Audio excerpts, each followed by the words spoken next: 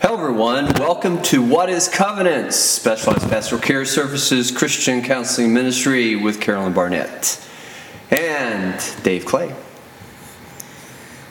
I'm not going to say good morning.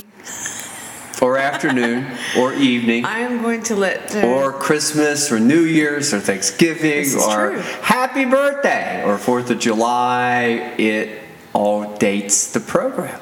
Yes, so I have learned my lesson from saying any sort of time frame. But it does bring up a really good point. Which is? Which is, you could say something else. This is true. Hello, listeners.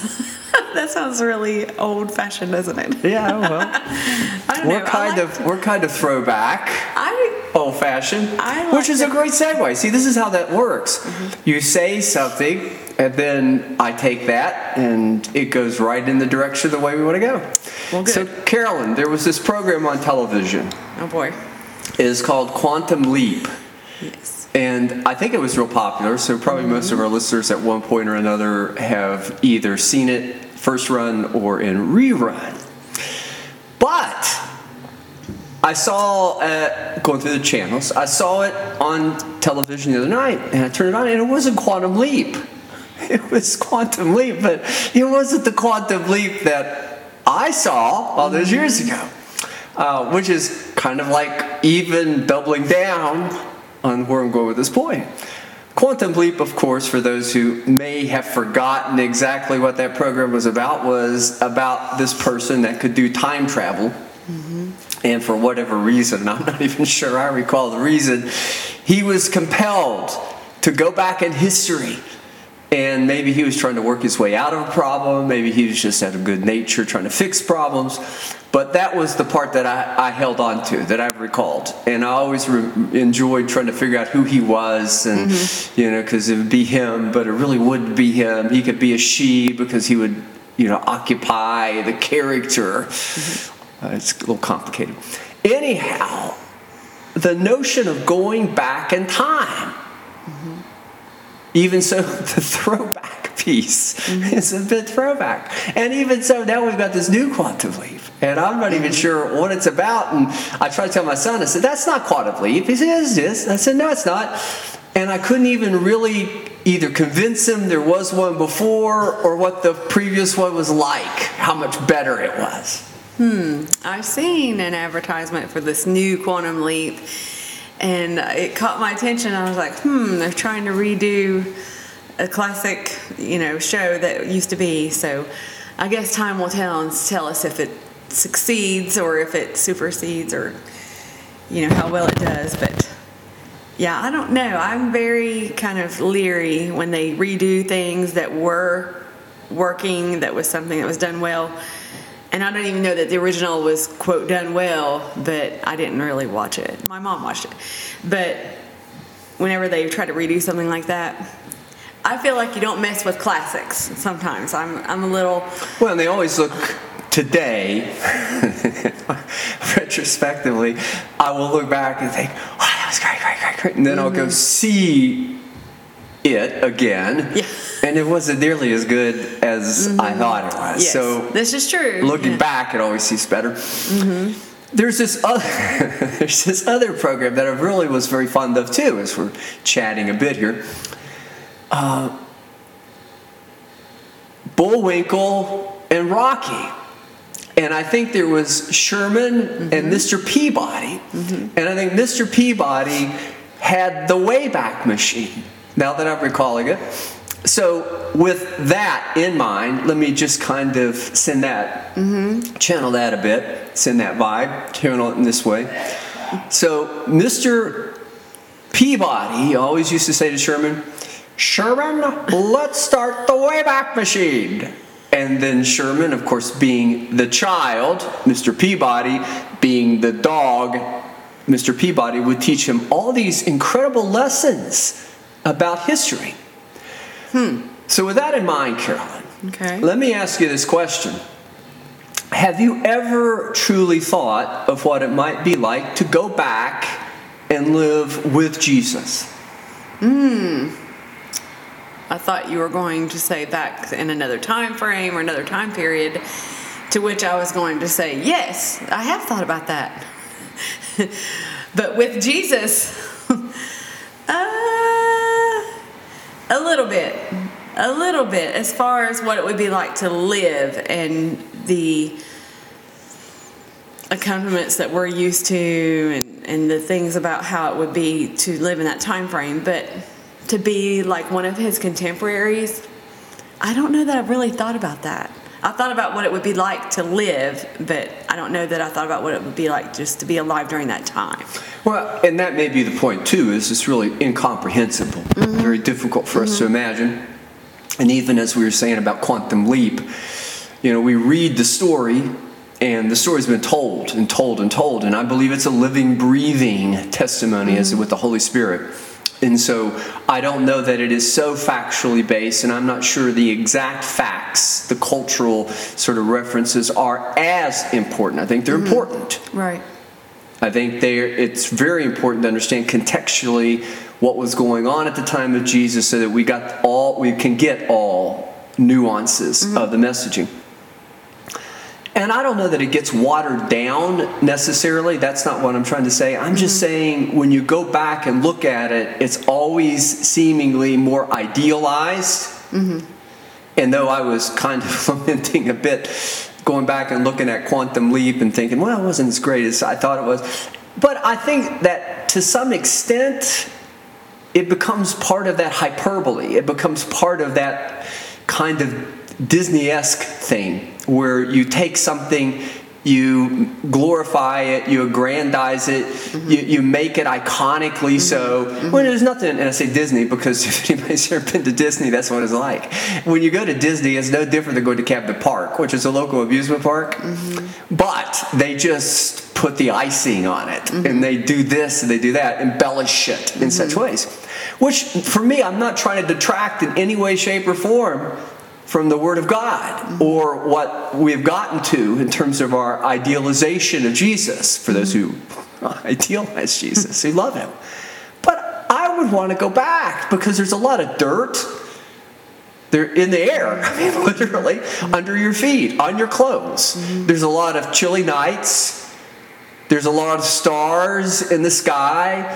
There's a lot of people who are just basically doing some just basic things, human things, trying to stay warm.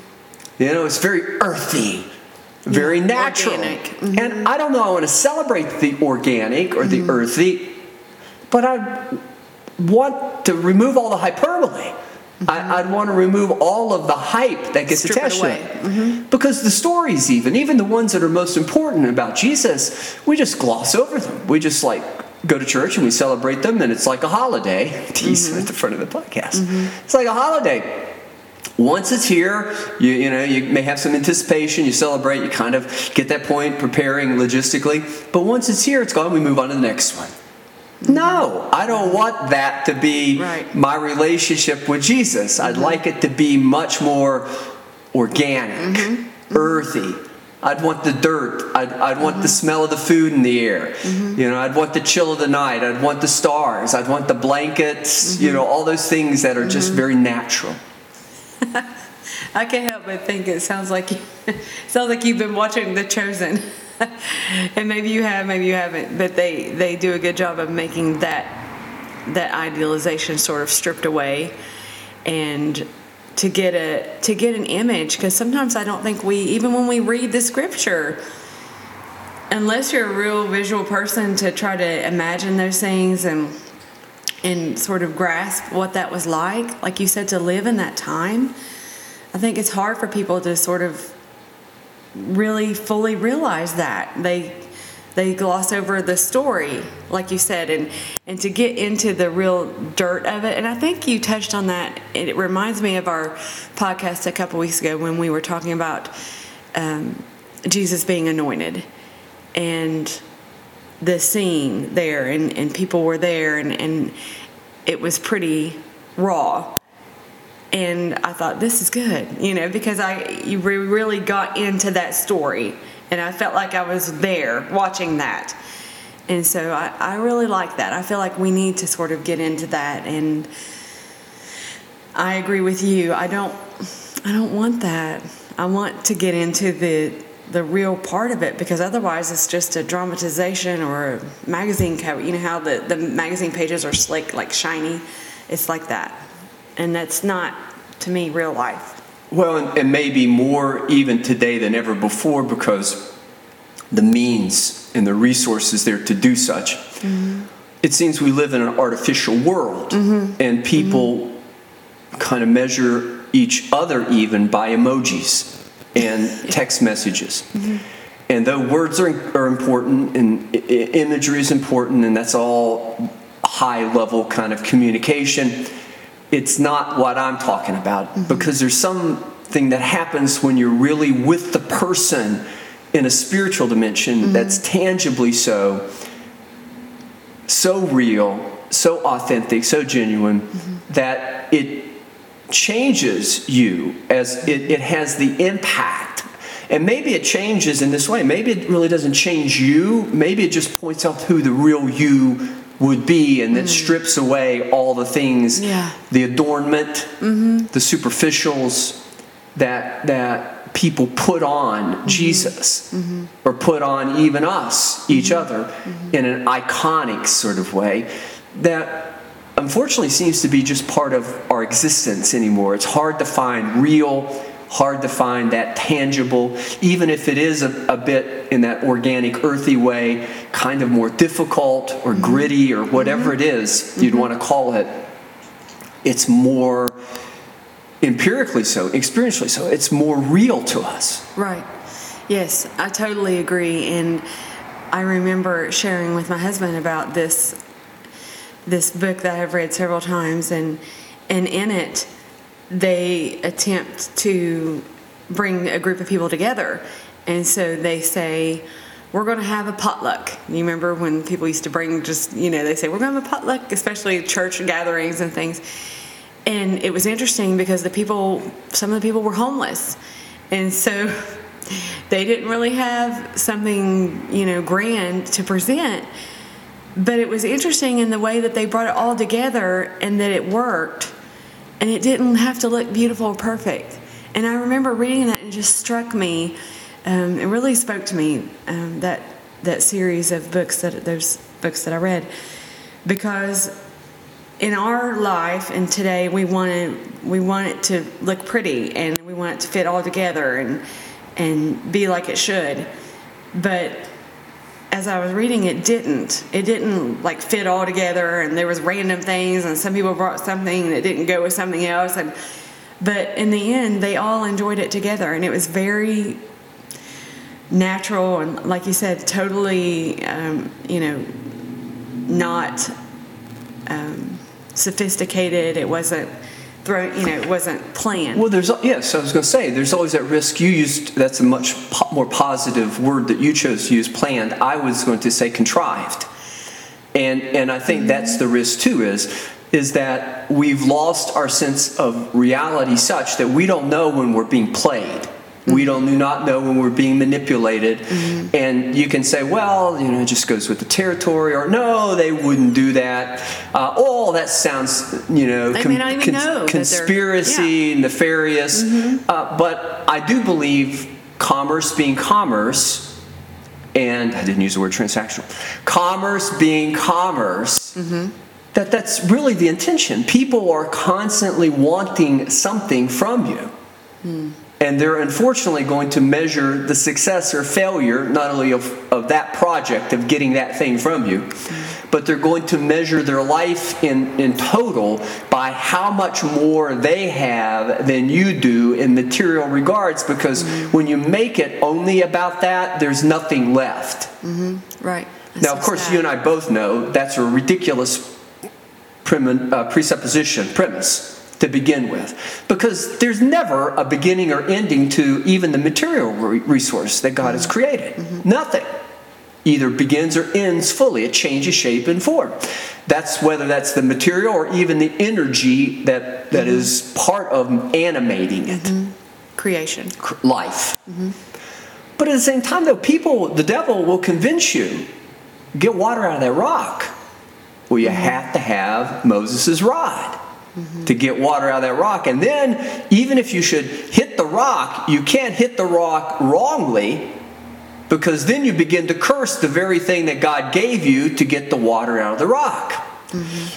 So here we go. You were talking about back a couple podcasts ago. And Boy. I wanted to use that as, again, you're doing a wonderful job, by the way, of segueing us. I wanted to use that as a little bit of a segue to bring about the full effect of this way back. Okay. Quantum leap. The Wayback Machine. The quantum leap thing. So there's a few moments in Jesus' life that are as much captured in the Gospels that are very, very earthy and very, very real. Unfortunately, those tend to be the sadder ones. I don't know if there's anything to that or not. Maybe those are the experiences that, maybe it's those kind of losses where there's pain and there's suffering and there's sorrow and there's separation and there's brokenheartedness. Maybe those all tend to either be correlate to, I don't know, they're causative of, but they're connected with things that have happened.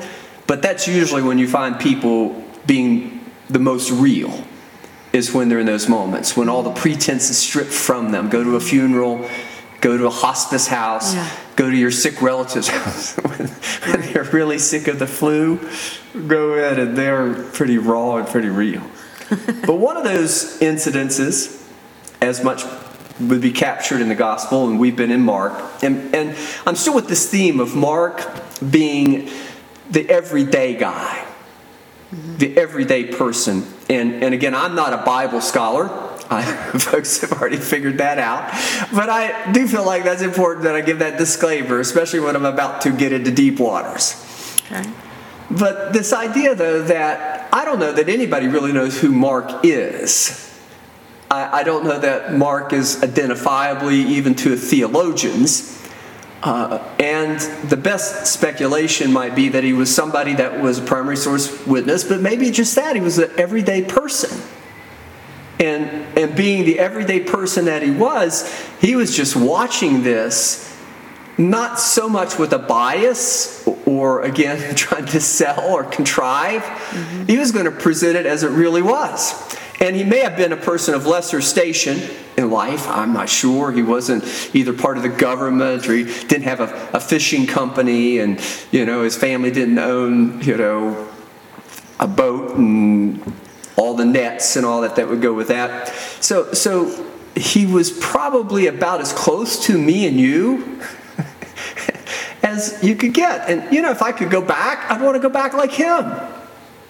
Now, we could probably launch into that and spend a good bit of the remainder of our time on the podcast today talking about that. But I just want to see it for what it was. I don't want to see it biased. I don't want to see it prejudiced. Right. I want to see it like my next door neighbor would see it. I live in possibly one of the poorest zip codes. I know that sounds overstated. West Virginia is not renowned for being an economically sort of blessed. And so zip codes here, we're probably one of the better zip codes in the state of West Virginia. Certainly there's places in the deep south that are even more poverty, and you can go north. I mean, anywhere you go, there's more. But we're not in the higher echelon of that. We haven't decided if they're who they actually say they are anyway. They might be. Well, I'm not longing for that. I'm just acknowledging my next door neighbor and I get dirt on us. My next door neighbor and I wash our cars. My next door neighbor and I end up raking up the leaves. My next door neighbor and I paint the houses. My next door neighbor and I wire our homes. And my next door neighbor, these are all kind of things, sorry. But we change the oil in the car where I'm out washing and I mean, this is the world we live in. Right? Which doesn't mean those are either bad things or not noble. They're just not what rich people typically do.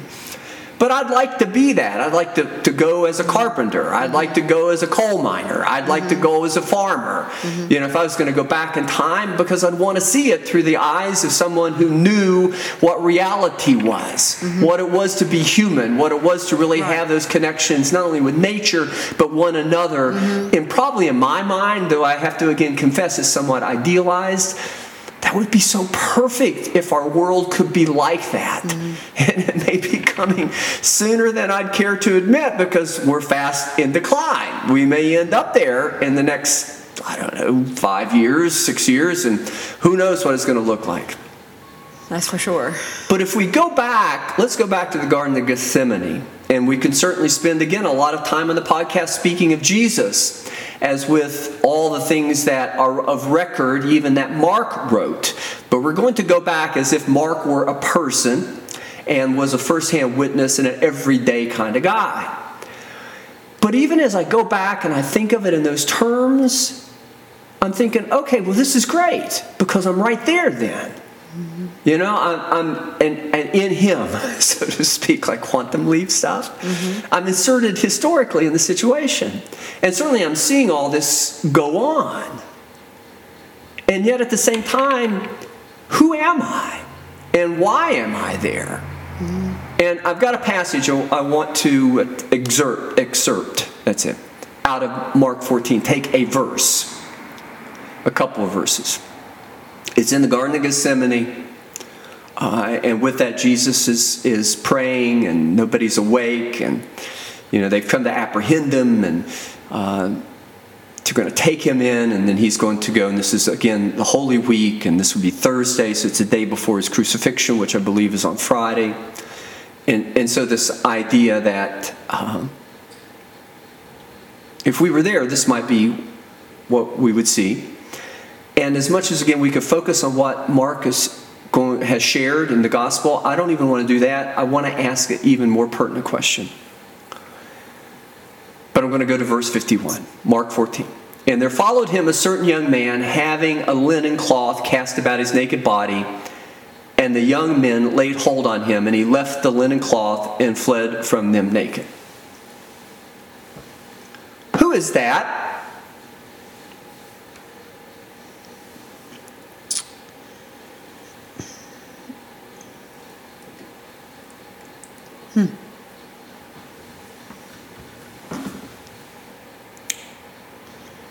Well, there's silence there for a moment because I was reading prior verses. So I wanted to make sure it wasn't Malchus because he was there. And Jesus talks to them. And it says everyone deserted him and fled, which we know that applies to the disciples that was with him. But this young man was following Jesus. But he didn't. It says everyone deserted him and fled, but apparently he was still there because they seized him. But he fled naked. So I guess my answer is I don't know who this young man is. He's nameless. Yes, and I don't either. And again, I've already confessed my lack of true theological sort of understanding or training that brings about that level of understanding. My doctrine is not in theology. But at the same time, if you would then allow me, let's me and you be that man. Okay. And we've just witnessed this. Now, we weren't necessarily the disciples, so we didn't have all of the privy necessarily that would same status, even so with the disciples. Right. I'm not sure. Again, I've confessed, acknowledged. Nobody really can say for sure certain who Mark was, who wrote this. But let's be that person, and we've just watched all of this. We've watched the life of Jesus, enough so to be one of the 4 gospel testimonies, historical renderings as well as personal testimonies of who Jesus was. What would we be thinking at this particular moment? That's a good question. Well, I think that we would be definitely struck by what was happening. Jesus, the betrayal had just happened. And then, they come in to arrest him, and then there's a little scuffle. And then Jesus speaks. And then he ends it, the scriptures must be fulfilled. And so everybody's seeing the writing on the wall, they're going to go down too. So then they flee. But I kind of think that we might be interested in what's happening. But not so much know so that we're going to perhaps lose our life over it, because it says he fled. Well, I'd want to get out of there. Right. And so I feel like that there's something that he obviously was following Jesus. So there's something there that we would want to see. We want to know what's happening, what's going to happen to this man. And then when it gets personal and they seize him, then that's when we decide to get the heck out of Dodge. There's an old saying, as they used to say. Yes. Well, I'm going to go to the Wayback Machine. The old sayings, throwbacks. I don't have a dog in that fight. Mm-hmm.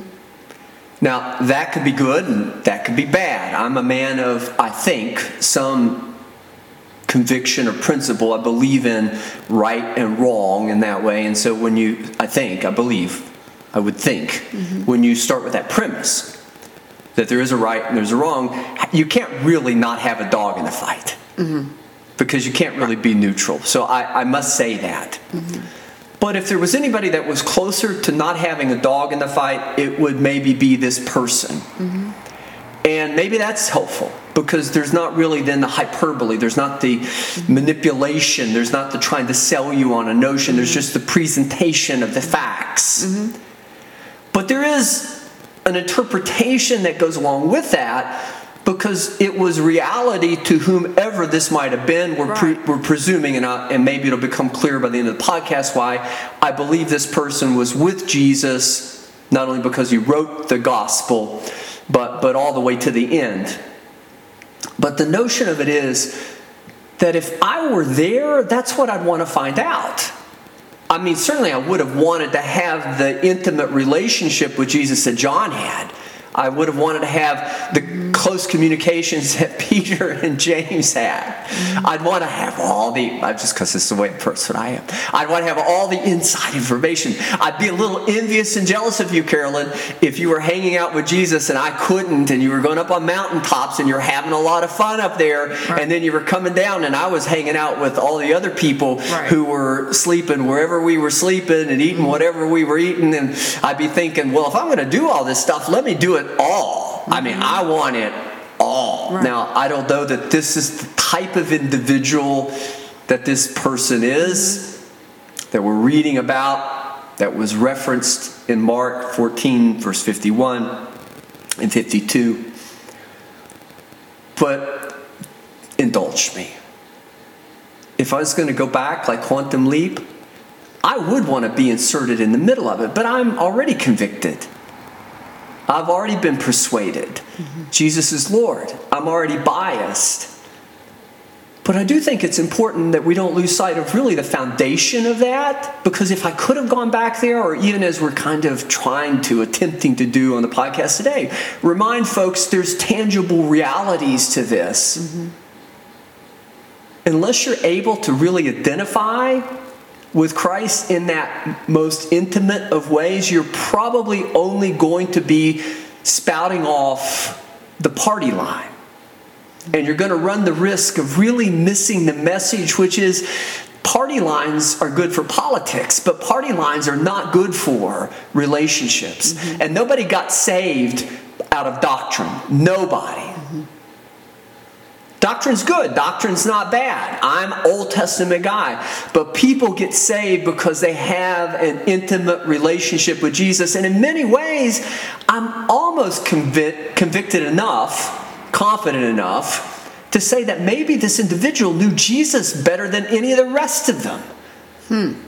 And never really, truly had all that privileged sort of communication. Mm-hmm. And again, hopefully I'll be able to make that point before the podcast, why I believe that, before the podcast is over today.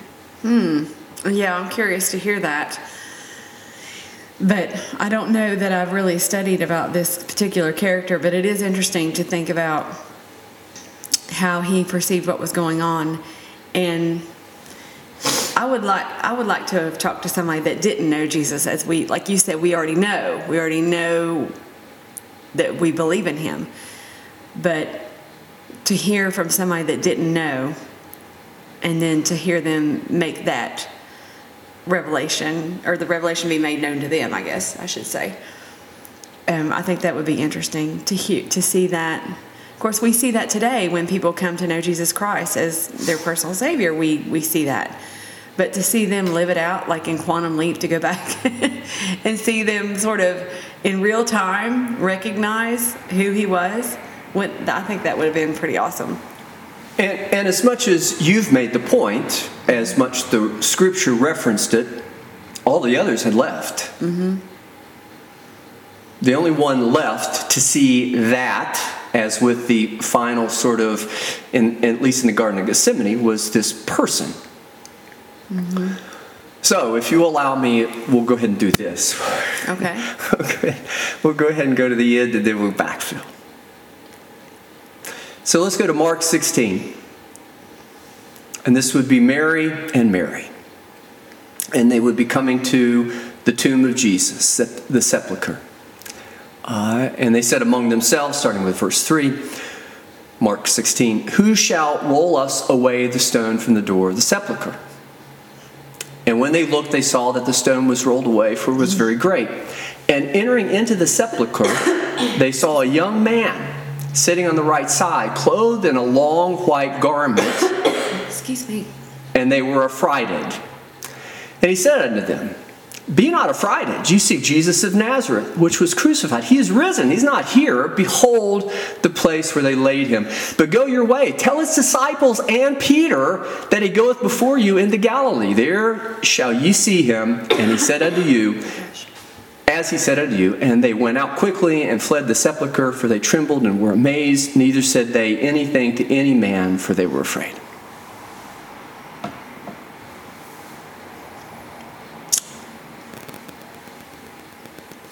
I apologize. I got choked during that.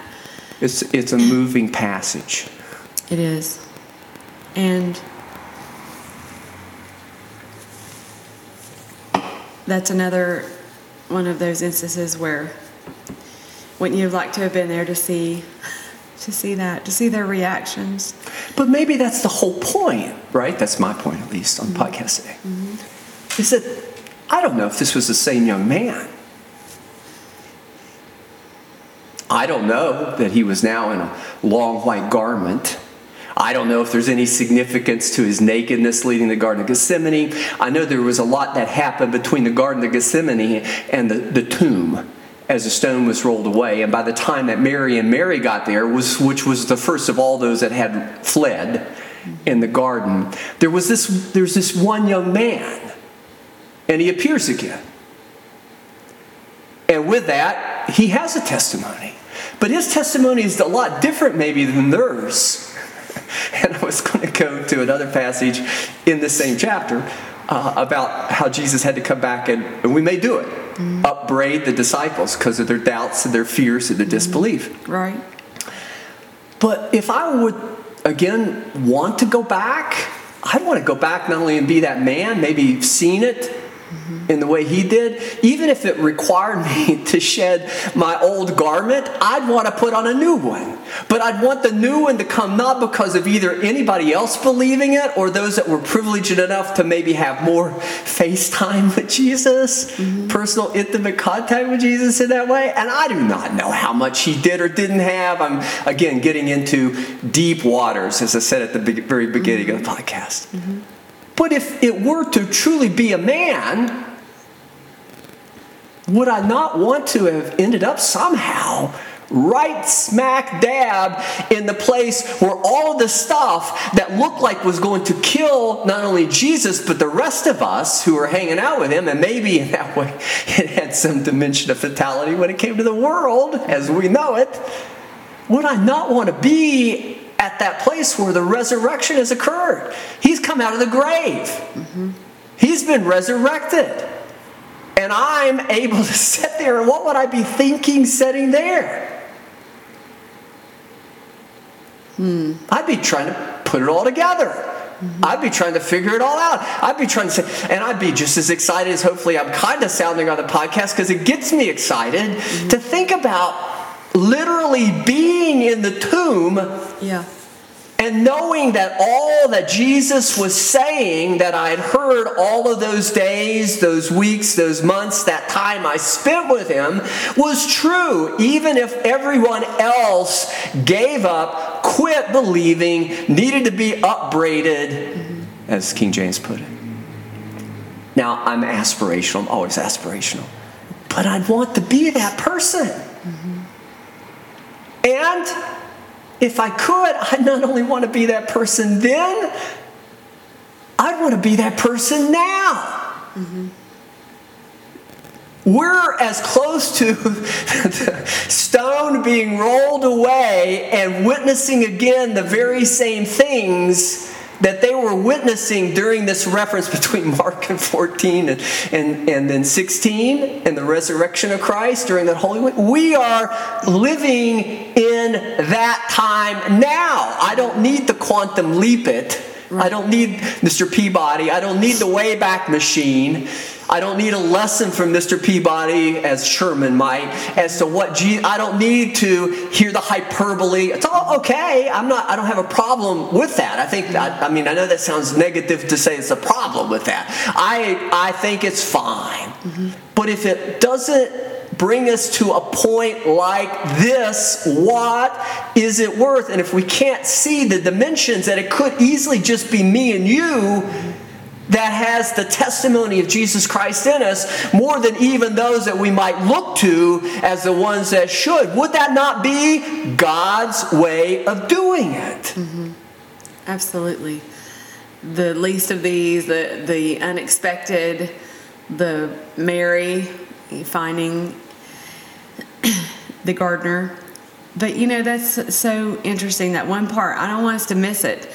That comes there. Now, you said Mary finding the gardener. Why would you say that? It's not in this passage. I'm thinking that women, when she went back in her testimony, God uses all the things that wouldn't normally be used. He turns things upside down, and he uses incredible witnesses to tell the most credible facts. And, to me, even this person, even if it's the young man, who's he, to tell them? Well, I've heard it said that he was an angel. Right. Now, I know other Gospels attest to angels, but this one doesn't. Right. And I'm not saying the others aren't factual, and I'm not saying this one isn't factual, and I'm not saying that the two can't be reconciled. I'm just saying that if this person was an angel, it seems to miss the point.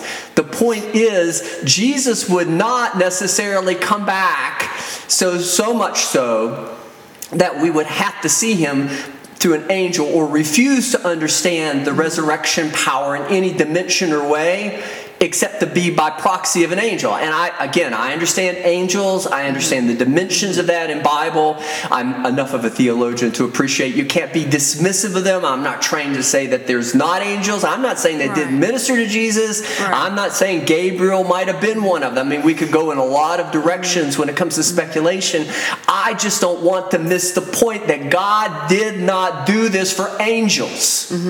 Right. God did this for us. And God wants us to have that relationship with Jesus such that it does not matter if it was angels, if it were to be angels or not. And maybe he was the gardener. Maybe he wasn't. Maybe he was just a young man. But there was a transformation and a change that took place. And the testimony of Christ did not first come to these individuals in this accounting and passage in a heralded sort of fashion. There wasn't trumpets blaring. There wasn't the triumphant entry into Jerusalem. There wasn't palm branches. There was a tomb.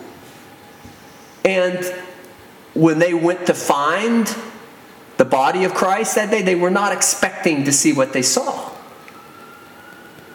Right, but I don't want us to miss it.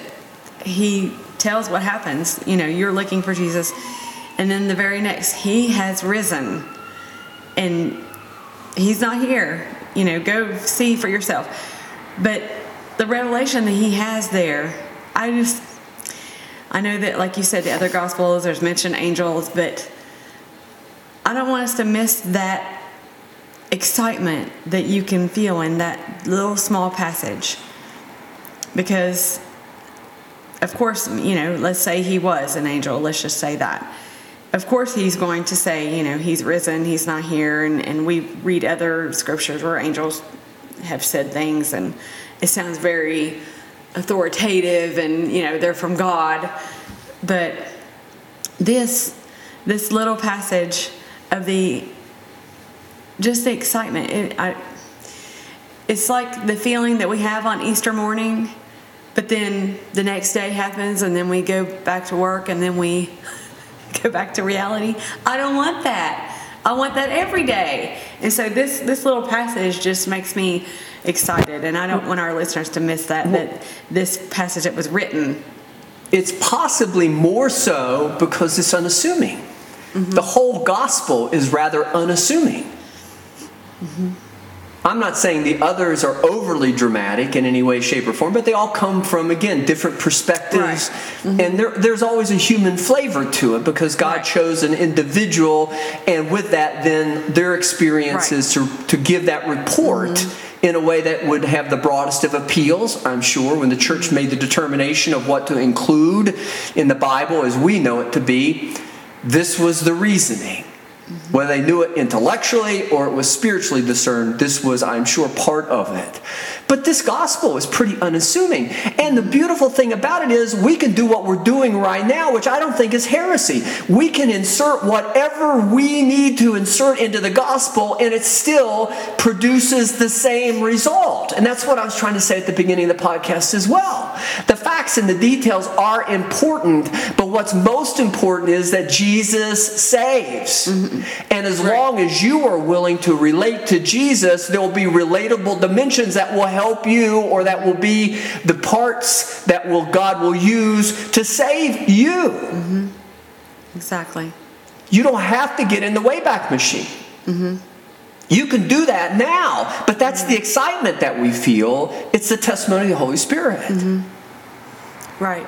It's Easter. It's the I say Easter, but it's all of it. It's Easter. It's Christmas.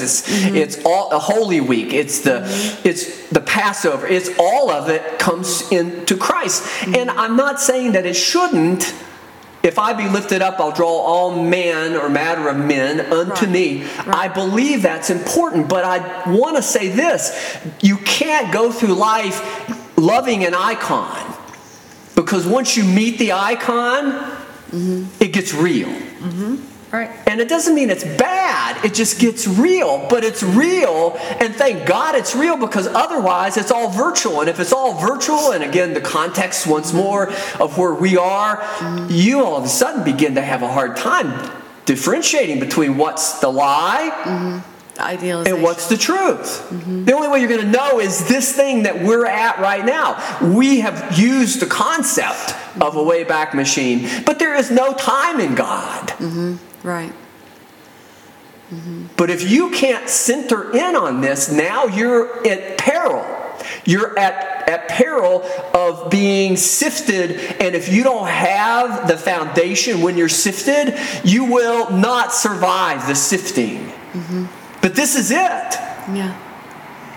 Now, maybe we always have been sifted. I'm sure that these characters, as we read of them in the Bible, all of them, every one from Genesis all the way to the book of Revelation, have been sifted. Mm-hmm. But the sifting to now, today, at least for us, seems of epic proportion and dimension. Mm-hmm. Who knows? Mm-hmm. It may be tomorrow that the trumpet sounds. Who knows? Right. It may be this very next moment that Jesus appears to all of us universally in his resurrected body. Who knows? But God. But why would we be any less excited today than we would have been yesterday than we will be tomorrow? Mm-hmm. And this is all it is to be prepared. Keep oil in your lamp. Mm-hmm. Mm-hmm. You just have to remember he's not an icon.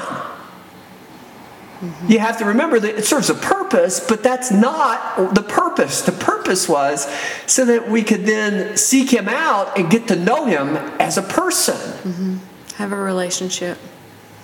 Absolutely. I even think about, you mentioned different time frames and Passover and Advent. That's upon us, this time frame. And we talked about that yesterday in our Sunday school class.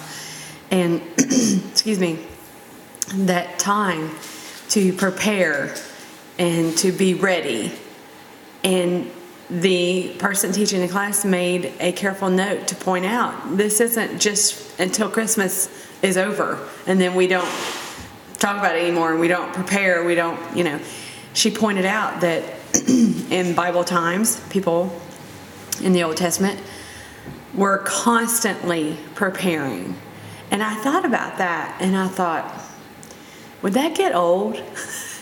I mean, in our minds, in my feeble mind, I think if I heard, but then haven't we heard Jesus is coming back for as long as we've been alive? So those people have been preparing for the coming of Christ. And that was her point, to continually, it's a continual thing. It's not going to end when Christmas is here and okay, Advent's over. We don't have to prepare anymore, whatever. We know Jesus came as a baby. But we are constantly preparing to see him. I thought that was so interesting because, sometimes we put time frames on it, like you said, and we have an idea of what it looks like. But when we get to the real thing, it's a lot different. Well, the stone gets rolled away. Mm-hmm. And what is the stone? It's our humanity. It's all those things that at one time I think most of us believed in. Things like love. And then you grow up and you realize it was all a lie. It was all deception. People lying to you. And your heart becomes hardened. The stone. You die. Mm-hmm. Separates us. In that sepulcher. And what you have been wearing, as dirty as it has gotten, can be cleansed. Mm-hmm. But you have to allow the stone to be rolled away. And you have to be intimately so connected to Christ so that not only does he come out, but as with Advent, he gets in. Mm-hmm. But you're right, it's seamless. It's beginning and end are one. There is, it's a constant opening up. It's a constant receiving. It's a constant discharge of what? Love. Mm-hmm. The Holy Spirit. But the moment you begin to wall yourself off, the moment that you begin to go through as much as you might in such a protracted way, the death, the burial, mm-hmm. Mm-hmm. If you don't have confidence in the resurrection, you're going to stay there in the tomb. Right. You're going to be like Mary and Mary. Mm-hmm. You're going to be trying to figure out how to get the stone rolled away. Mm-hmm. Well, it's not yours to roll away. God's already got a provision for that. Mm-hmm. But it's yours to care enough to show up. Mm-hmm. It's yours to stay with it. It's yours to seek him out. Mm-hmm. Stay with it. Don't forsake him. Don't abandon him. Don't run from him like the rest did. Right. Because he's going to show himself, mm-hmm. and all the things that he has promised are true, to be true, and all the things he's promised are true, and you will experience the resurrection with him. Mm-hmm. But the devil would love nothing more. Satan would love nothing more than to convince you the stone not only can't be rolled away, but shouldn't. Mm-hmm. Because what are you going to find in there? Right. You're going to find all the ugly.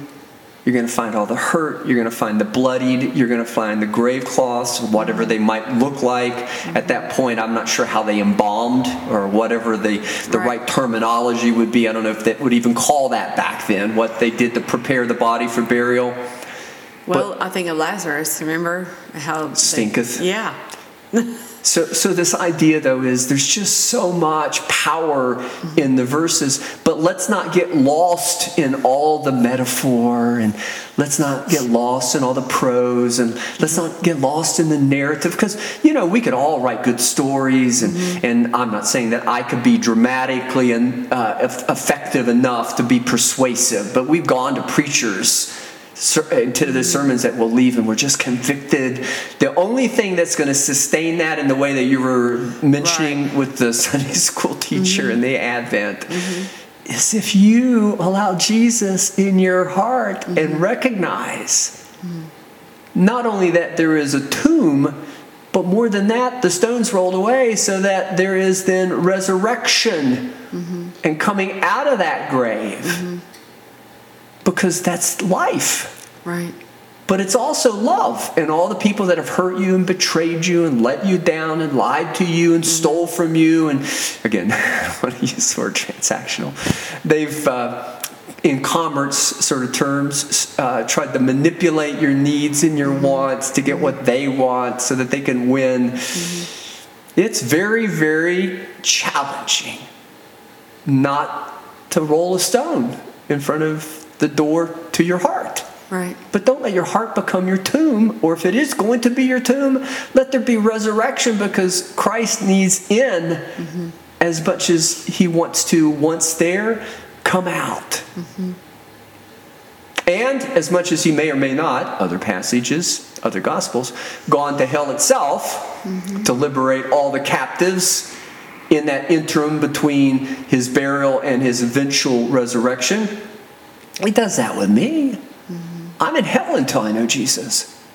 That's right. Is it figurative? I can get very figurative, metaphorical. Yes. Is it the same as the literal hell?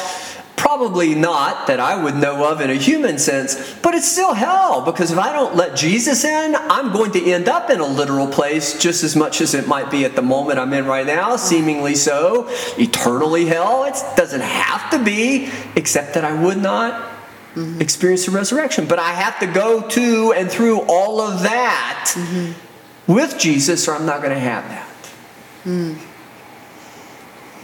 That's such a good point, that sometimes, and I have people in my mind when you talk about that tomb that want to stay in the tomb, and it breaks my heart, because I know what happens when the stone is rolled away, and when there's resurrection, and when there's life, and they don't want to choose that. And the only thing I can do is to point them to the one who can bring that resurrection and share and tell. But until they make up their own mind, it's very difficult. And, that's what I think of certain people that come to see me, even while you were speaking. Yeah, you do that in counseling. And I think about some of the people that come to see me, how they've been in that tomb, and how we have walked through that path where they've allowed themselves to realize the stone, you said, it's not their stone to roll away. So when they realize the stone's been rolled away, there's been a way made for you. You don't have to even go out there and try to push it yourself, right? Sometimes people do that. But the stone's been rolled away. You just have to actually acknowledge, oh, I have a way out, and Jesus has come in, and he wants to resurrect and come out and shine in the world with you, through you. But I'm thankful for those moments that when people get to that point. I'm still praying for those that have not got to that point. And even in my own life, I mean, maybe there's things where I feel like there's a stone in front of it. Maybe I have to confront that within me. Maybe that's not of course, a singular event as far as, allowing Jesus to come live in my heart and, to be a believer. But maybe would you allow me to go there? That maybe there's possible other stones that need to be rolled away? Oh, yeah, constantly. Right. So that's something that we all struggle with, and we all have to allow that process to happen. And in that way, maybe you and I are that man. Maybe in some ways we're able to then tell Mary and Mary, even as Elihu did for Job. Yeah. We're not Jesus, but we're in that position. And maybe that's the whole point too, is when somebody's going through the grief, as with the disciples and those that were closest to Jesus, that's when they have the most difficulty. That's when they're going through their valley of shadow of death. That's when they're going through their hell experience. Right. And maybe it just takes somebody like me and you on the outside, but you're absolutely right, who's somewhat objective or neutral, or who could see it in just very basic terms. But that's what we do in counseling. And it happens. Mm-hmm. It's real. Mm-hmm. Now, will everybody rush out and tell the world about Jesus? No. Will they maybe have to leave our office, and then maybe it'll take a little while before they'll have that personal visit with Christ? Mm-hmm. But I'm pretty sure that this message of this young man and the possible parallel is maybe not an original thought, but it's often overlooked. Because we just take it for what it is. And we really don't think so much about it. And because we're caught up in the icon. We're caught up in, we've heard that. We know the verse. And even if we sincerely, genuinely mean it, we know the passage. No, stop for a moment and do what we're doing on the podcast today. Stop for a moment and be thoughtful and thankful. Stop for a moment and don't lose the real meaning and purpose of all the icon that holidays tend to be, or that the celebratory. The light of every time you see that scene portrayed like in a children's Bible, and there's the big bright light around I guess maybe it's supposed to be an angel, and so we're taken back by that. We're drawn by the lights. Are we that simple? Well, I told you about the employee that I had that told me that she had a dream, and out of these offices was an incredible light that was shining forth. Now, that's been 15 years ago or more when she told me about the dream. And certainly there's been a lot of moments along the way where there's been enough discouragement and that she's not with us any longer. And I thought, well, but whether there is a light or not, it's out of you. It's out of your heart. And just don't ever allow the devil to convince you the Garden of Gethsemane is the end of it all. And though there's a lot that you know is going to happen between Gethsemane, because that's what the whole prayer was about, is Jesus for sure. They were in denial, the others. They didn't want to know all that stuff. They didn't want to live all that stuff. They weren't ready to receive all that stuff. But there's always Jesus sitting at the right hand of the Father, and there's always resurrection power. And that is a great message, whether it's a counseling situation or just for life in general. Carolyn, should they want to get a hold of us, how do they do that? Please give us a call. I'd love to hear from you at 304-528-9220. You can email us at covenants.llc1@yahoo.com, or you can go online and get some more information, covenantsonline.com. Of course, there's always our Facebook page you can check out under Covenants. And of course, Carolyn and I both would want to invite you to come back for the next edition of What is Covenants? Specialized Pastoral Care Services, Christian Counseling Ministry with Carolyn Barnett and Dave Clay. And likewise, between now and hopefully then, when you do come back, we want to just ask, wish, agree with you that you would be wonderfully blessed.